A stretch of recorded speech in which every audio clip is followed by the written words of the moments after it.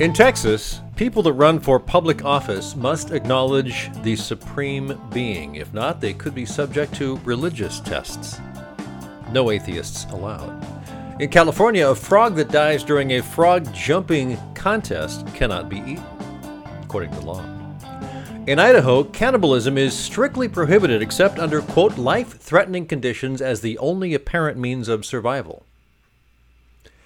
In Kentucky, every legislator, public officer, and lawyer must take an oath stating that they have never fought a duel with deadly weapons. In Massachusetts, playing or singing only part of the national anthem or remixing it as a dance music is punishable by a fine of not more than $100. In Mississippi, using profanity in public could land a person in jail for up to 30 days. In New Jersey, it's illegal to wear a bulletproof vest while carrying out a grave criminal act. And here in Oregon, leaving a container of urine or fecal matter on the side of the road is against the law. It's a misdemeanor. And you're not allowed to throw it from a vehicle either. You could get a ticket. So, are these the dumbest laws you've ever come across? I would agree. They're certainly weird, and there are hundreds and hundreds of them throughout the books in the states across the country, especially the fact that the state has been in the business of making laws for hundreds of years. I only mention these because given enough time and under enough circumstances, people, humans, will do a lot of things that the rest of us may find a little bizarre. But, you know, when it's codified into law, that's, to me, even weirder. Often, doing something just for the sake of doing something isn't necessarily a good move. In many cases, it makes more sense to not act, to stop and ponder and decide if you should even act or do anything at all. You know, I often work with clients that cannot make up their mind, and I found that you can cajole them, urge them, push them, but if they're indecisive, they'll remain indecisive. So it's usually because of something going on their end that you just don't understand. So I think it helps to understand what's really going on, although it's not always easy to learn that information. Hi there, this is Tim Patterson, Trade Show Guy, and this is the Trade Show Guy Monday Morning Coffee for August 13th, 2018. If you like this podcast, be sure to leave a review and a rating at Apple Podcasts and subscribe. If you'd like to learn more about me and my company, Trade Show Guy Exhibits, you can do that online at tradeshowguyblog.com or tradeshowguyexhibits.com. And if you need a new exhibit, but you don't know what you're getting into with the whole process, we got a kit put together. Just go to tradeshowexhibitbuyerskit.com and download the free kit there. On today's episode, I want to share a fun conversation I had with Bill Lampton, PhD. We chatted about communication in the workplace and public speaking. Lots of great things to learn with Bill. And this is how that conversation went. And I want to welcome to Trade Show Guy Monday Morning Coffee this morning, Bill Lampton, PhD, known as the Biz Communication Guy. Good morning, Bill. I really appreciate you spending some time with me today. Good morning, Tim. I was quite excited when I got your invitation to do that. Thanks for hosting me. Indeed, very, very, very much. So I've long believed that communication is really the key to everything. In fact, I think I mentioned in an email to you that for a short time I had a company called Communication Steroids. A friend of mine and I thought, adding muscle to your message was a way to do it. We did public speaking training and a few other things. But you obviously have gotten deeper into that, and there's a lot more to it, but communication really is a key. I'd love to know your thoughts on that. Well, and most of the time when I'm giving a speech or giving a seminar, I quote Daniel Webster, who said, if I were to lose all of my possessions except one, I would save the power of communication, for by it, I would soon regain all the rest. That's probably true, yeah. But the power of communication is probably much more powerful than a lot of us realize. Tell me about, are you don't have a company, or maybe you are the company, and you work with clients as a coach. What exactly do you do? How does that work from your end? There are several services that I offer, Tim. One is that I've done what you did for a while, and that is I do a good bit of presentation skills coaching, where there are executives, are there people on the way to becoming executives who recognize that having great ideas in business is part of it, but you have to persuade others and get them on your team. And you usually do that through your verbal presentations. So I've had a great time helping executives. I know from Gillette, Duracell, Procter & Gamble, and some others. And then just some people who are, as we might say, on the way up. I use video. I have a 20 question questionnaire I go through with them in the training. And in my coaching, I'm not someone who gives criticism as much as I give encouragement. I try to find what's right and build on that. So speech coaching has been something that I've loved doing. I also enjoy working with organizations to help them improve their communication. And very quickly, there are 3 questions I usually ask, and I like to interview as many of the employees as I can. Mm-hmm. First question is, what's wrong with communication in your organization? And these are confidential, anonymous interviews. And then the second one is, what's right with communication, to get them on a positive track. And to me, the most important question is, what would you change in the organization to make communication stronger here? Well, you mentioned, I was looking on your website, you were in the management world for a couple of decades, which gave you a good look at what problems in communication are there. So are there communication problems that are really unfixable because there's such a toxic workplace? Have you run across that? Or is most of the workplaces you run into out there just have some things that need some tweaks or overhauls? I would say they're fixable if the people are open to having them fixed. For example, if you've got a stereotyped micromanager, and I suffered under one of 2 of those, that's not very easy to fix, because in the first place, they don't see anything wrong. They think that's right. The way it ought to be. They've got the title, they've got the power, they've got your salary in their hand, and so they can tell everybody what to do, when to do it, how to do it, and check up on them to see if they are doing it. Exactly. So when you went through all of that with the management, what kind of things did you learn that help you decide, I can coach at this, I can be good at this, I can help people fix these things? How did you recognize that within yourself? I looked at some of my own problems, Tim. I looked at some of the things that I had done over a 20-year span, which I really had to admit were hurting my career and were hurting the organization. I don't think I was a very good listener. Oh, I was going to bring that up, yeah. Yeah, I don't think I was one who was open to recommendations and criticism. I doubt that I was a very good team player.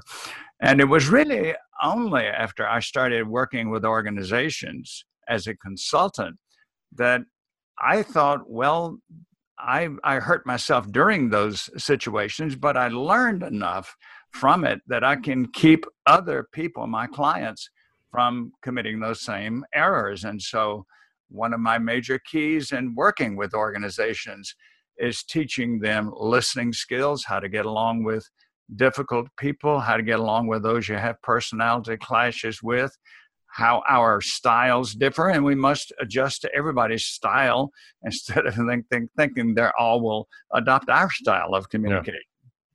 Well, you mentioned listening skills, and I think that probably the biggest challenge a lot of us have, whether it's in business or in personal relationships, is that when you're in kind of there's tension of some sort, and you're trying to listen, but you're also, in your mind, you're going, okay, what am I going to respond to? You're working on the response versus actually hearing what they're saying. I'm sure you run across that. How do you deal with that? Well, Stephen Covey said that so well in his book, The 7 Habits of Highly Effective People, Chapter 5, which he said, seek first to understand and then to be understood. And most of us say, now, wait a minute. Whoa. Sounds easy, right? Yeah, I want to be understood first. But you're exactly right, because Covey says on the second page of that chapter, most of us do not listen to respond. We listen waiting for our turn to speak. Yeah, we're trying to rebut before they've actually got their statement out, and you're already working on that in your mind. I think that's probably one of the biggest challenges we have when it comes to listening. And so I've tried. I have to stop myself, and I'm in one of those conversations to just say, okay, settle down, hear what they have to say. But that's really hard. That's very difficult. It's hard, and long before Covey, Dale Carnegie talked about this a good bit. And one of the things I remember about Dale Carnegie along these lines, early in his career, a very prominent lady invited him to come to a party where there would be a lot of important people who could help Carnegie advance his career. At the party, he talked to a good number of people. He never made any statements of his own. He asked them about their job, their career, their family, their travels, their vacation, their hobbies, their aspirations. And the next day, the lady called him and said, "Oh, Mr. Carnegie, my phone has been ringing off the hook. People have been telling me what a great conversationalist you are." I've heard that from another gentleman whose name slips my mind, but he had told a great story that he got in a conversation with somebody, and he says, I didn't tell him a thing about myself. I just kept asking him questions. And at the end of the hour, the guy says, "You're a great conversationalist. People love to talk about themselves," which is really interesting. And I guess that's one way to break the ice, is to ask questions of people. So you also talk about dealing with difficult people and malcontents. And what are some of the biggest communication problems that people face on a day-to-day basis in business, you think? To me, one of them, I would get back to communication styles, Tim, where many people don't recognize that other people are not bad people because they have a style that's different from yours. Now, my style, I'll give an example. My style is what in the DISC system would be the high I, the Right. sort of the ever happy, the joke teller, the backslapper, and so on. I remember so well sitting one time in a meeting with a lady who was a very high D, and she absolutely was dominant, and she wanted to think of nothing but work. And she had a little coffee cup there with a cute saying on one side of it. And so before the meeting started, I said to her, "What does it say on the other side of that coffee cup?" Trying to get a little light talk going. And she said, "I don't know what it says." I was not going to change her. There was no, Right. and she wasn't going to change me. Right. Once people recognize that and understand that there's nothing wrong with the way I am, there's nothing wrong with the way you are, what we need to do is find out what makes you click, and you find out what makes me click, and we make some adjustments in our conversation and our written communication and all of our interactions so that we're on your wavelength. Well, I want to cover one more area before we wrap this up, and that is your coaching and your training on presentations, public speaking. Let's talk about that a little bit. How do you help someone out? What kind of situations do you find yourself in, or do you find that those clients are in when they're trying to learn more about public speaking? Is it a quick fix, or is it a few tips, or is it more of a long-term thing? I'm just curious your approach on that. It depends on what they are interested in doing, Tim. For example, some people might call me and say, "I've got a big speech coming up 5 days from now. Let's work on that." Right. So that is a quick fix, and we spend 3 or 4 hours together. There are others who say, "Let's work together over a 3-month period," and we work on all phases of communication. One of the major challenges that many aspiring presenters come across is stage fright, and I love to help people deal with stage fright. Oh, good. Let's get a couple of tips. Okay, in the first place, I say to them, change your view of audiences. Most people have stage fright because they think audiences are so judgmental, they're so critical, you cannot possibly please them. And what I say to my speech coaching clients is, now, let's think about that. Audiences are not your critics. Audiences are your cheerleaders. Yeah. They want you to succeed as much as you want to succeed, because when the speaker flops, it's just as uncomfortable for the audience. And then a second tip which I give is, let's not think of this as a performance. That's one of the problems that we talk about delivery so much. And I recommend, hey, let's leave delivery to UPS, FedEx, and the post office. The rest of us, let's just have a conversation with our audience. Yeah, and that's what I learned. I spending all that time in radio, it was easy for me to speak into a microphone in a room with no one else in there. But when it came time to get up in front of people, it was extraordinarily daunting to me. And I think in the mid '90s, I started going to Toastmasters group, and over the years, I got rid of that fear for the most part. It still gets the adrenaline going when I do get up in front of people, but I enjoy it, and I know how to deal with it. And that's really the whole thing. You understand, you kind of get those ducks to walk in a row instead of flying all over the room, and so that you feel better about it. And I think, to your point, an audience does want you to succeed, because if you succeed, they feel good about you. So.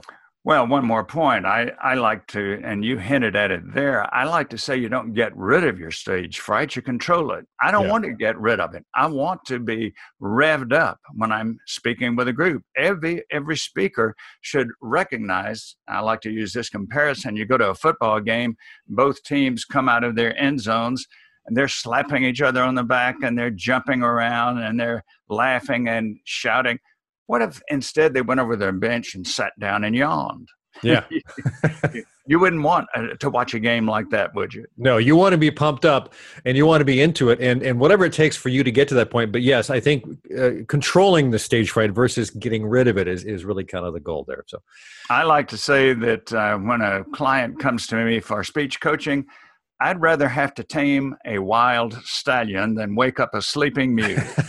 That's a good way to look at it. Bill, where can people find you online? And you have a wonderful newsletter. Let's make sure to mention that, because that's full of useful tips. How often does that come out? That comes out usually weekly. And when I get an extra idea, I will send it out twice a week. Winning Words and Ways is the name of the newsletter. As you know, you can sign up for it on my website. And being the biz communication guy, as you mentioned at the outset, my website, logically, is B-I-Z, bizcommunicationguy.com. Well, from trade show guy to biz communication guy, guy to guy, here we go. Thanks, Bill, for joining me. I really appreciate it. It's a pleasure to chat with you today on Trade Show Guy Monday Morning Coffee. Thank you so much, Tim. This was a privilege and a pleasure. I want to say thanks again to Bill Lampton for being a part of the show. His website, again, is bizcommunicationguy.com, or just look for a link in the show notes on tradeshowguyblog.com if you're not already there. He's got a great newsletter, too. I highly recommend it. Check it out. Today's trade show tip has to do with communication. What a surprise, right? And organization. Often we don't communicate well because we don't have all the information we need, or if we have it, we are not organized well enough to get answers easily. I've always advocated that you cannot keep too many records. And once you have those records of all this trade show stuff you're doing, you need to keep them organized. Not only in a way that you understand, but in a way where someone that comes after you could figure out all that stuff in short order, instead of leaving it just in a pile in the middle of the room with nothing labeled, like you do on a computer sometimes when you track things. So figure out your record-keeping system that makes sense, all right? So record keeping, I think, does a number of things for you. Number one, it allows you to know the past. What did you pay for something a year ago, or 2 years ago, or 5? What did the booth look like back then? What products were you promoting or launching back then? Number two, it shows trends. If you keep track of visitor counts, for example, you can tell if you're getting more visitors or less, or maybe it's staying the same year over year from show to show. And, of course, it gives you a chance to show trends in the costs of things. Is it going up faster than inflation? Is it staying flat? Those types of things. Are you sending more people to the show? Number three, it gives you information to find out if it's worth it. If you have an accurate count of the cost of a trade show, from the booth to the shipping to installation and dismantle to travel and logistics, if you have an accurate assessment of the amount of sales that come from the trade show, your ROI, you can come up with a valid ROI and determine if that show is worth it to you. Number four, if you take a lot of pictures and archive those, it allows you and your team to easily access images of what the booth looked like and to much more easily assess what worked and what didn't in the booth design and interactions with visitors. One of the ways I share albums of pictures online is just create an album online through Google in their Photos app. And you can create albums, share a link. You can keep it private, share just the link and the photos. And they can all take a look at it whenever they want. So there's a lot of different ways you can organize things online. You can use Dropbox, Google. There's a lot of others as well. I could go on, but the idea is that the more information you track, the more accurate your assessments will be. And likely the better your decision-making will be, the more informed it will be.